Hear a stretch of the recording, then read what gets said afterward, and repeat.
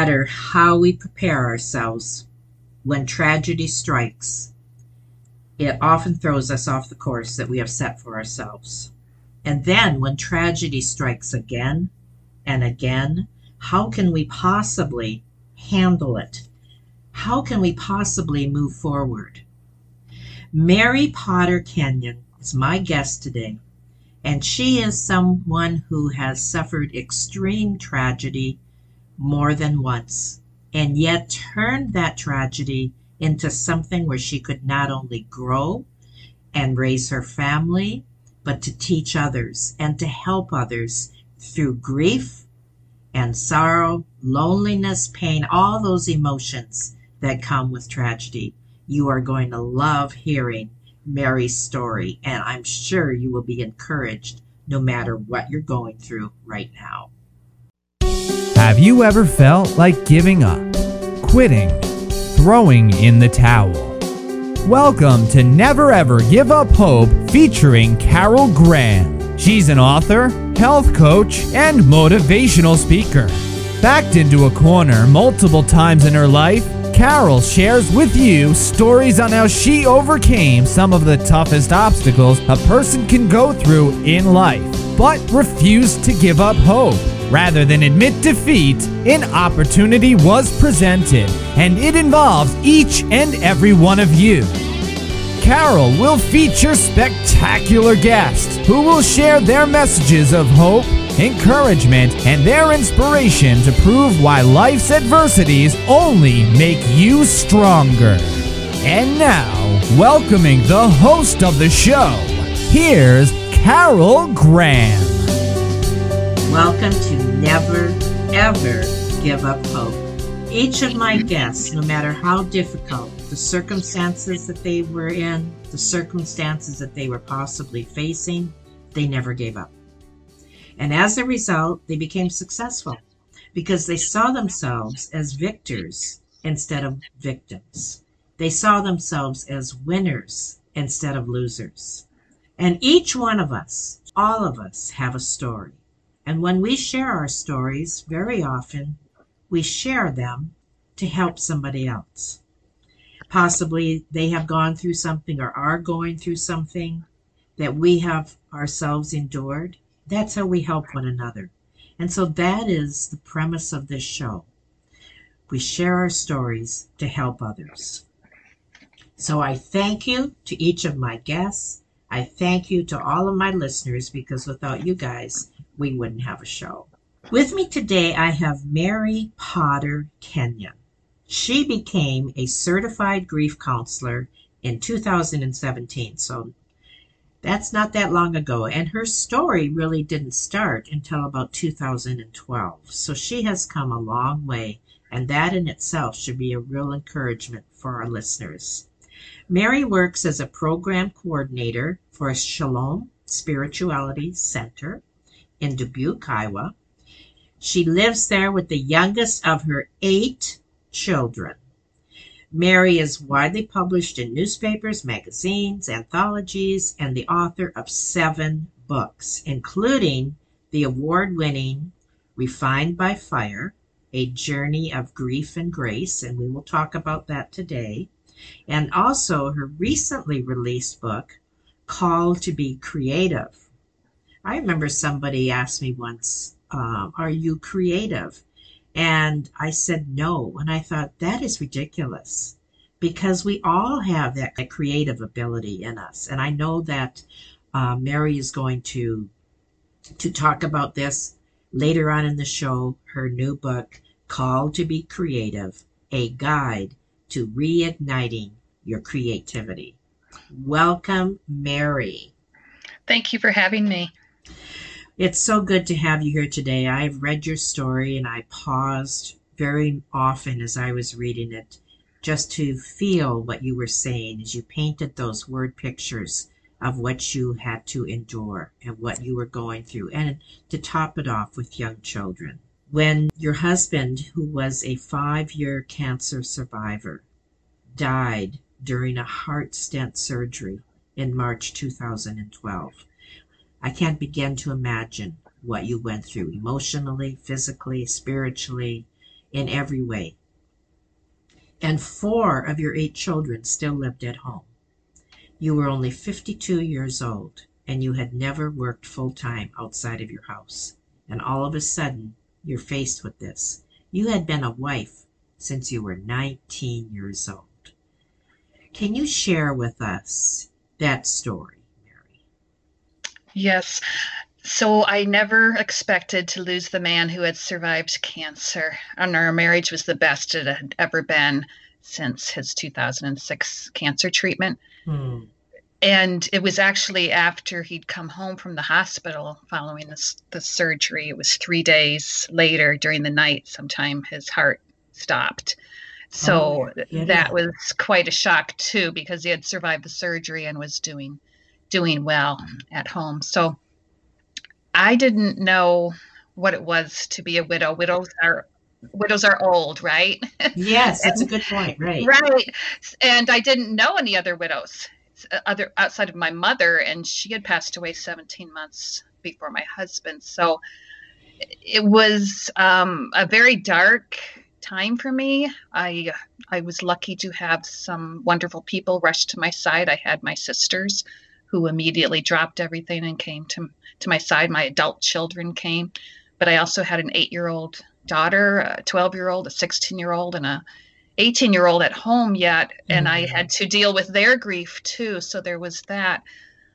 It was I don't know if anybody's ever prepared for that, right?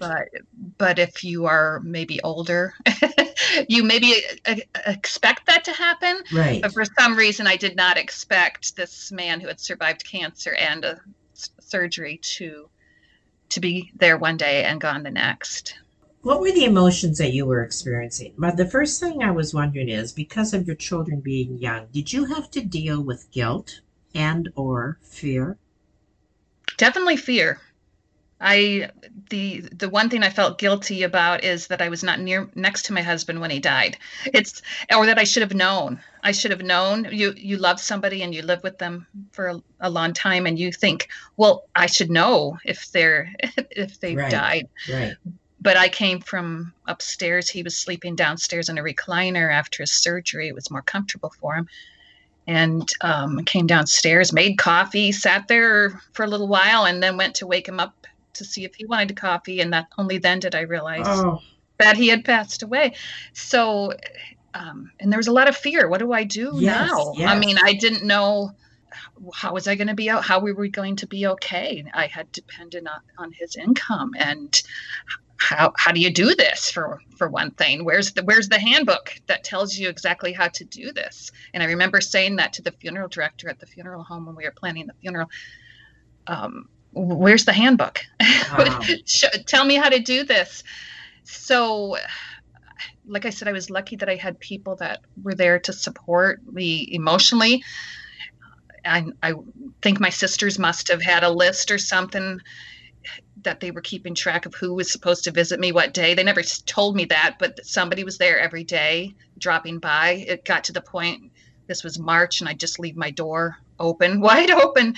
Got up in the morning, left the door open so that somebody could just walk in. They'd find me either sitting at my table journaling or sitting on the couch writing or journaling, and they would just come in and find me. And 3 weeks after he died, this was also a very vivid memory, nobody stopped.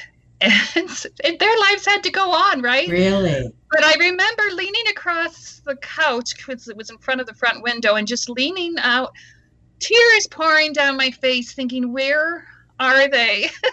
Where are my people? Where is my... Yeah, so it was a dark and lonely time, even though I had people who were there for me, my children and my siblings. You still have to grieve alone. I mean, it's your journey. People can hold your hand and they can be next to you, but it's still something you have to do. You have to get through it. How did you deal with anger? I don't remember being angry after my husband died. I certainly wasn't angry at him. I do remember being angry when my grandson died 17 months later. Yeah, tell us about that. So he was diagnosed with cancer a month after my mother died in 2010. So I wasn't even able to grieve my mother because I was there for my daughter. And that's one of the first times I saw my husband cry, is because he was a cancer survivor. And so when he heard that this little boy, a 5-year-old boy, was going to be fighting cancer, he cried for that 5-year-old boy. What kind of cancer was it? It was a Wilms tumor, which is around the kidney. And so it had moved up into his lungs. So it was, but he went into remission for a while. When my husband had the heart attack, it was probably the day we found out that his cancer had returned, that Jacob's cancer had returned. Only later, when the doctors said that he's had several small heart attacks, did we realize the pain he experienced the night that we found out my grandson's cancer had returned was probably the beginnings of the heart attack for my husband. And how do you process that? One day at a time. One day at a time. The only time I was glad my husband was gone was when we found out Jacob's cancer was terminal. So this was a 3-year battle for that little boy. Oh my goodness. And when he died that day, I thought, I'm glad my husband's not here to see this. On the other hand, it would have been nice to have gone through it with him together, right? Mm-hmm. Oh, yes. But still, I understand what you were saying, and it was you carried the burden, you carried the pain. And how did your children deal with all of this? Both your husband and then your grandson. So the daughter, who was 8, I think, had the hardest time. It's hard to tell because when you're that age, you know what death means. You know it's permanent, but you don't have the capabilities to deal with it. You don't have the tools that maybe an adult has, or even an older teenager. So we all dealt with it differently. And that was kind of hard for me at first too, because I wanted to talk about David all the time. I wanted to tell strangers in the grocery store that I was a widow. I mean, yes. And my daughters didn't want anybody knowing. They didn't want their friends to know, even though, of course, their friends probably knew. None of my children really wanted to talk to strangers. Definitely didn't want to talk to strangers. Hardly wanted to talk to people that they were close to about it. But I needed to. Right. And by the time Jacob died, the 8-year-old was 10. And we didn't know whether to tell her that her nephew was dying. Oh my goodness. And so we asked hospice workers, and they said, would she treat him differently? Would it be too hard for her? It's the one regret I have is I think I should have just listened to my gut. She was old enough to be prepared. She was angry later that I had not told her that we knew that he was going to lose his battle. So grief is messy. It's messy for families. It's messy to try to figure out and to know. That's one of the reasons I became a certified grief counselor, is because I wanted the tools to help people. Maybe I didn't do the right things with my children. I was just feeling my way. I was feeling my way in this darkness of grief, trying to find the light switch. That's kind of the way it felt like, is, how do we do this? For ourselves, how do we do this for others? And how do we help somebody farther down that road who's just beginning on their grief journey? What did you do? Like, how did you alleviate the pain? How did you get through it? What did you learn? Take us step by step through that. Well, I think I had a gut for what I needed to do. And because I thought it was because I was a writer. I'd never journaled. I had never been a journaler. But 48 hours after my husband died, I just instinctively turned to journaling. And so I pulled out a journal, and the first thing I did was fill 3 pages of that journal of what I was grateful for. So I instinctively knew what I needed to do, but it was only after 3 months of journaling that I thought, wait a minute, how do people do this without journaling? That kind of started me on the road of delving into the science of bereavement and the science of grief, because I figured we're all going to lose people. We are probably designed to withstand it. But where were the tools, and how did we find the tools? So I was doing some research and found out that there's actually scientific research showing that the act of writing helps you work through things. So oh I my goodness, share that with us. So I had instinctively turned to something that ended up being scientific research proved can help us. So expressive writing, it was James Pennebaker is often considered the expert in expressive writing. So if you Google his name, you'll find that he's written about it, and he's studied it, with college students, and he studied it with people who have lost their jobs. So the research proves that there is something to the act of writing things down, working them out it doesn't have to be a journal, it can just be a piece of paper. You can throw it away when you're done. It's just the actual act of writing. And so that's what I turn to instinctively. Do you read it after you write it? Like, is that part of it? Well, I keep my journals, but when I find somebody who's very reluctant to try this, and the reason they're reluctant to try this is because they're afraid somebody else is going to see it, I tell them they don't have to keep that. I give them permission to dispose of it after they write it, because the actual act of writing it out will be helpful. And then there's the people who want to use a computer, and I say, well, go ahead and write it out on a computer, but there's something about handwriting that is also healing. So there's a whole science to it, but I do keep my journals and I look back at them. So I looked the other day, I'm on my 14th journal since 2012. And of course I journaled probably more during some of the tougher times in those years. But by looking at what was helping me then, it can help me now.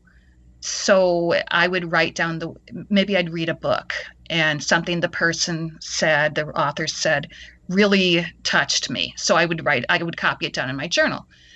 And now I can look back and see, with the start of the pandemic, I was looking at those old journals, looking for some of those little nuggets of wisdom that would help me now. And I could also see progression in myself, in how I was handling things. And I can see how I grow and how I have healed from things. And then that gives me the confidence to know I can grow and heal during tough times now. So when you journal, do you write your emotions and what you're feeling and also what happened? Or is it a combination of the two? It's a combination of that. I will work my way through something. Well, why is this worrying me? And I will work my way through it. Maybe a page or two later, kind of get some answers for myself. Is this because of something else? Or sometimes I'm just copying down other people's words because I just read something that really helped me. I will clip things, put little newspaper clippings and things in my journals of things that really hit home for me or things I want to think about. So some of my journals are a little more artsy and craftsy, that I might draw some little doodles and pictures. So it's really what my mood is telling me to do. I've ripped out a couple pages and thrown them away because I think, if I died today, would I really want anybody seeing this? But mostly I keep them intact, and I think I'm leaving. I don't intend to do it for this reason, but I think at some point, if one of my daughters, I'm thinking more my daughters, if they lose a spouse, I could loan them my journal and I could see, mom worked her way through that. I would have loved to talk to my mom about, how did you handle this? Or what did you have these feelings? Did you think about this? But my mom wasn't there anymore. So they will have, if I'm not there anymore, or even if I am there, and they lose a spouse, I have something that maybe will help them. And I also teach expressive writing for healing classes to help people through whatever kind of losses, or because we've had a lot of loss in the last year, jobs and our everyday life, and we've got a lot of stuff to work with. So that's something I instinctively turn to as a tool, but there are other tools available for people who are working their way through grief actively, because it's going to happen, and we're going to have these tough things we go through, but we can actively work our way through them. And maybe that's just something that's part of my personality, but I like to take a little bit of active control over what's happening. That's the only thing we have control over sometimes. That's How we point. handle Yes, something. yes.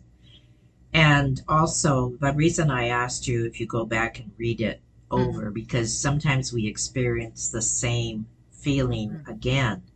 And to go back and read maybe how you managed to get through it the first time. Is that part of that process as well? I sometimes wonder if I knew in the back of my head that I was going to be writing about grief, and that I could then turn to my journals and know exactly what I felt like at 10 weeks out. I don't know if I knew that in the back of my head, or if that came later when I decided I was going to be writing a book about grief. But to be able to say, okay, on March 28th this year, I felt like this, or on... Yes. For some reason, that feels like it has more power than saying, well, I don't remember what I felt like. And if somebody asks me, well, how were you doing 5 months out? I actually can say, this is how I was doing 5 months out. Not very good. That's an excellent point, because once you've been through something and you're on the other side of it, you often forget the journey. And to be able to help somebody, I'm sure that is really helped in your counseling, to be able to help somebody and say, this is what you can experience possibly, at this point and at this point and at this point, and it does hopefully get easier. So it's therapy.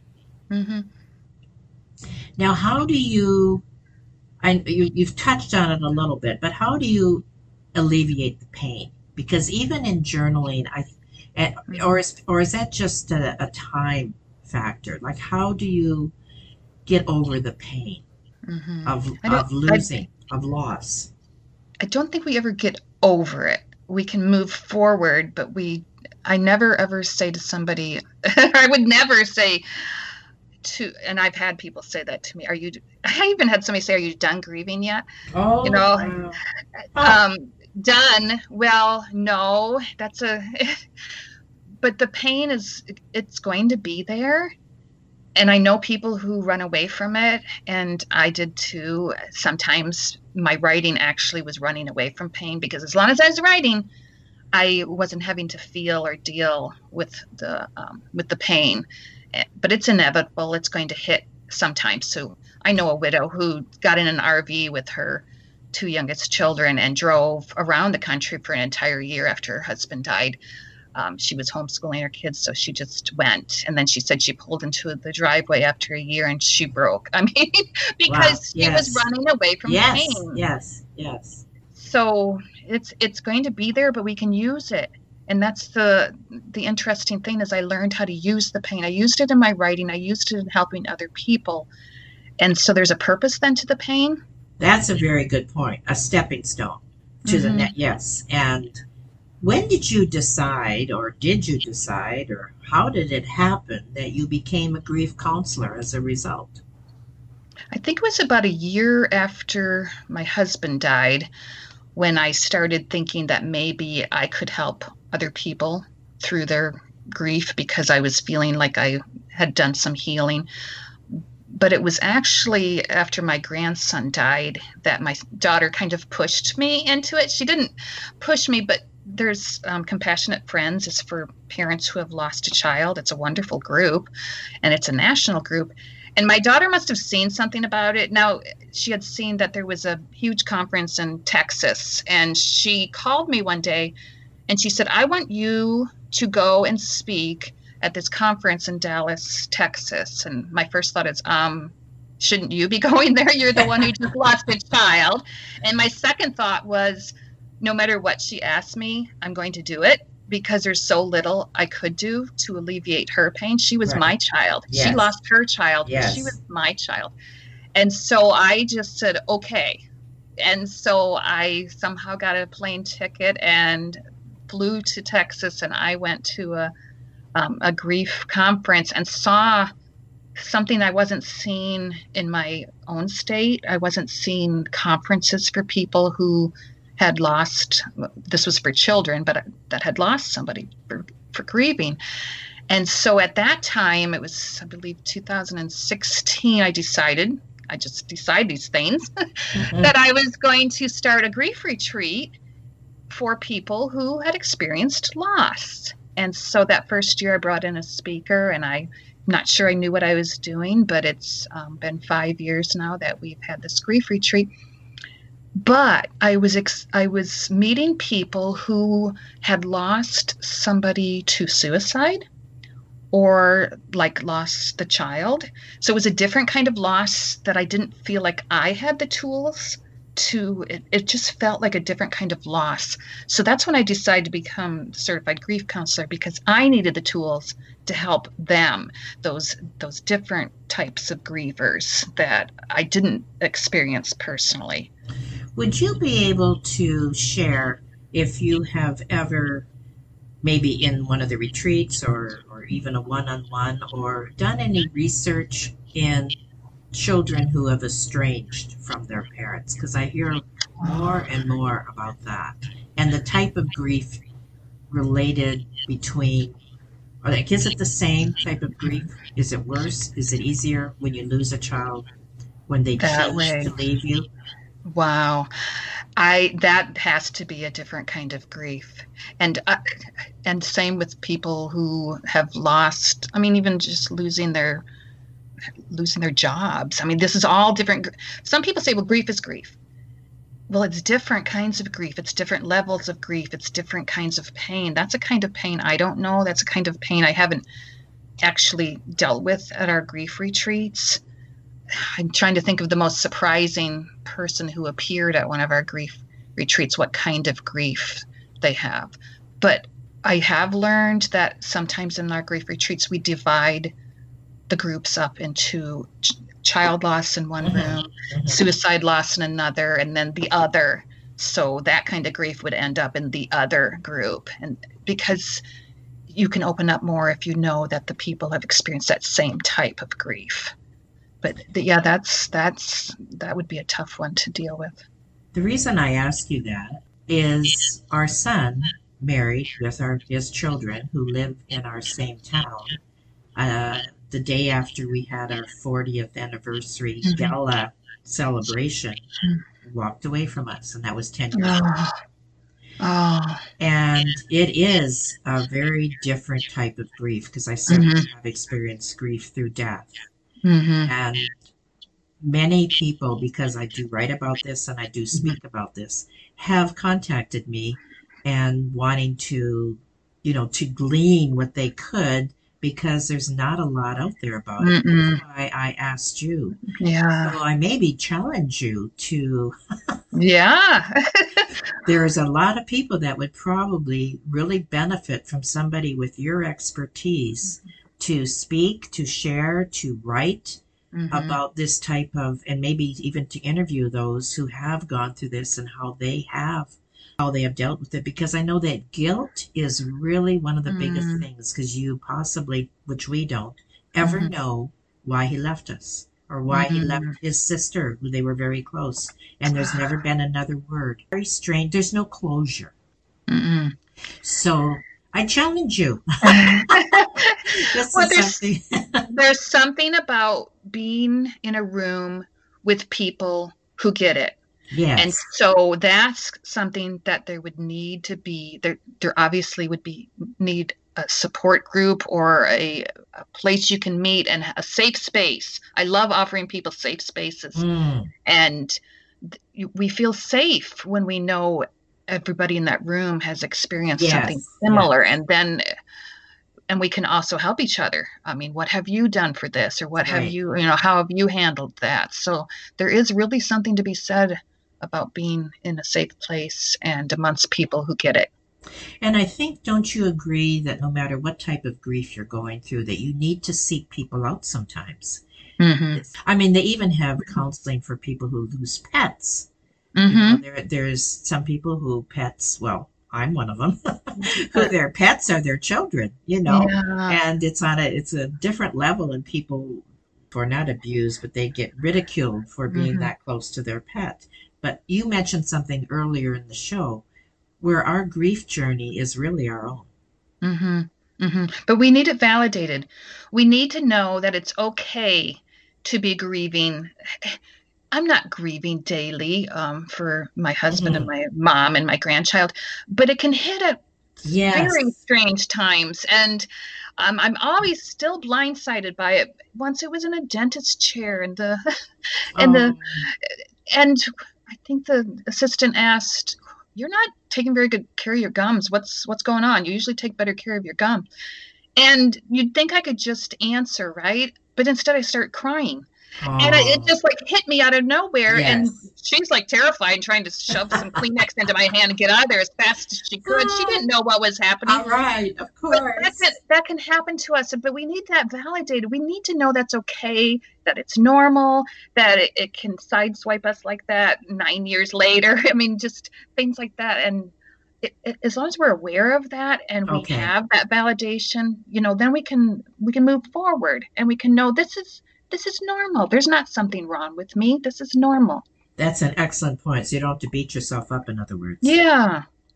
So how is creativity related to grief and loss as a healing tool? I'm very interested to hear what you have to say about that. So that kind of started with the expressive writing I told you about. So once I knew there was something like that could help other people, I thought, are there other tools that I could share with people so I started delving into the research about creativity. Now, I come from a very creative family. My mother was very creative. So in losing her, I started looking at creativity back in 2011 and actually wrote an outline for what might have been a book maybe. And it kind of culminated when I started to see at some of these at that conference I attended in Dallas, Texas, they had different meetings you could attend that were about art. And so I knew, okay, there's something to art. I'm not an artist by any means, but there's something about taking that active hands-on role. Well, if you think about it, when you were a little kid, you dug in the dirt, you loved finger paints, you were always taking an active imaginative role in your world, and there was no end to where your creativity could take you until somebody told you to color inside the lines. So it's in us to be like that, and then we get real lives, and we have to have jobs, and we're taking care of families, and people, like I said, are telling you to color inside the lines all of a sudden, and so we lose a lot of that. So to find out, regaining some of that, taking it back, getting our crayons back, can be a healing practice. And we've seen it during the pandemic. We've seen people naturally turning to chalk drawings on the sidewalks and making hearts and putting them in their windows, and maybe getting back down to playing board games with their family. And we turned towards some more natural ways of going into nature. That gardening, baking, all of these things that are actually inherent in us. So I have just finished some therapeutic art coach training because I've been incorporating creativity in small ways into our grief retreats, like painting on rocks with the person's name, or we did vision boards, we did collages, because moving your hands around is a meditative practice, and trying these different things and getting past that idea of it has to look a certain way to help us. No, it does not. We can get messy and play. We can play again. And part of that we can incorporate into our grief healing is because it's a natural activity, again, proven by science, that being creative and doing different creative activities can help us in our healing. Not try to convince a man of this stuff. I'm not sure a man would be, but it seems like women are more open to that, although I know plenty of men, and some speakers I've had incorporate creativity into it. It's just I don't see men reaching for other people in their healing and reaching for art as much as I do see women doing that. But I'm bound and determined to convince men just as much as women is that we all have it in us, and we can help each other. And it's not a sign of weakness to turn to other people in your healing, and it's definitely not, you don't have to be an artist to benefit from some of these creative activities. I really appreciate you saying that, because at the top of the show, I had mentioned that I didn't feel I was creative. Mm-hmm. And that was because I thought to be creative, you had to know how to paint a picture. And Right. that was my view. Then after our son left us, I started Mm-hmm. this show. Mm-hmm. And that is one type of Mm-hmm. also I became a writer. And so you're right. You find what your maybe you knew it was your hidden talent, right? Mm-hmm. Are very creative. We have to get past the idea that creativity means a painting on a wall Yes, or in a exactly. museum, Yeah. and start to look at how it means innovative ways of looking at things, maybe looking outside of the box, and the brainstorming sessions you might do at work, or the baking you might do in your kitchen, or the gardening you might do outside. All of that is a form of Hmm. creativity. And I can't stand it when somebody says they're not creative, because there's something in them, and maybe other people see it and maybe they don't see it, but it's not about a painting on a wall. It's about making your life more creative and finding ways in your life to do those creative things. Now tell us about your books in the last Mhm. few minutes that we have. Okay, well, the Refined by Fire, A Journey of Grief and Grace is that handbook for widows, I think, and it includes pieces of my journal and pieces of my blog, and it's basically my journey that can maybe help somebody else down the same road. And I do include the loss of my grandson in there, but that's my daughter's story, so I'm waiting for her to write her story. The Call to Be Creative, A Guide to Reigniting Your Creativity, is my most recent book, was released in August. And that was a fun book. It was fun to delve into the science of creativity. It was fun to talk to creative people and find out their creative journeys, and to share a bit of the legacy that my mother left, and my own legacy of writing for 30 some years. Even though I had 8 children and homeschooled, I still managed somehow to claim that one little bit of creativity. So that was, I can't tell you how fun that book was. Wow. After you Yes. write about grief, there's a little in there about grief, because of course the healing aspect of creativity. But it was a fun book to write, and it's been fun to talk about because it's one of my passions. And who would be interested in either of those books? Who should get it? Mm-hmm. Um, does it appeal to everybody, or is there a specific group of people? I believe I wrote Refined by Fire for widows, but I found a lot of people who have lost a child or a grandchild Mm. or the parent, because that's all in there.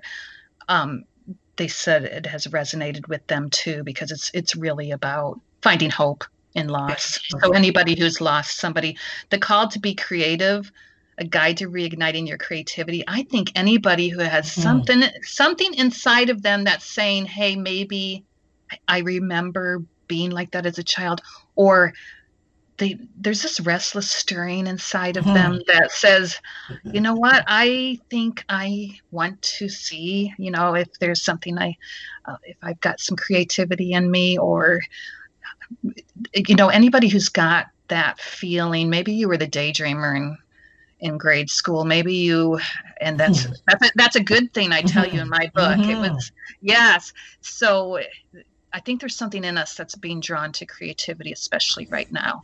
And we can work it into our everyday lives. In fact, we need to work it into our everyday lives for our emotional and physical and mental health. So you've given us homework. We need to start journaling, Mhm. and we need to start finding our creativeness, and we need to get your books to help us. Yes. And so I will post all the different places that you can be contacted, but is there anything in like a final word or an encouragement or anything that you would like to say in closing? If you want to find me on social media, I love having new followers on Instagram because I'm just finally figuring Instagram out, and they can find me on Facebook too. And I love hearing from people, so I will answer if you email or connect with me. And your books are sold Amazon? Pretty much anywhere books can be purchased. Yes, Amazon or I like to say independent bookstores because they need our help right now. Well, I appreciate what you shared. It resonated with me. I know that it's going to resonate with many people, and we look forward to seeing what the next book is you're going to write. Do you have one in mind? It took me 8.5 years, Carol, but I have written a book I needed for my daughter when she was 8 years old and lost her dad. Okay, that's you haven't released it? No, I have not, but I've written it, and it took me 8.5 years to get there. Okay, so that's coming then. I hope so. Okay, well, with something to look forward to. Mm-hmm. Thank you so much, Mary, for being on Never, Ever, Ever Give Up Hope. Thank you, Carol. Thank you for listening to Never, Ever Give Up Hope, featuring Carol Graham. Did you know that most people succeed because they are determined to? Quitting was never an option. Carol loves your comments and will respond to each one. So please subscribe and review this podcast. A rating of 5 stars would be outstanding and appreciated. Remember, if you are still here, there is always hope.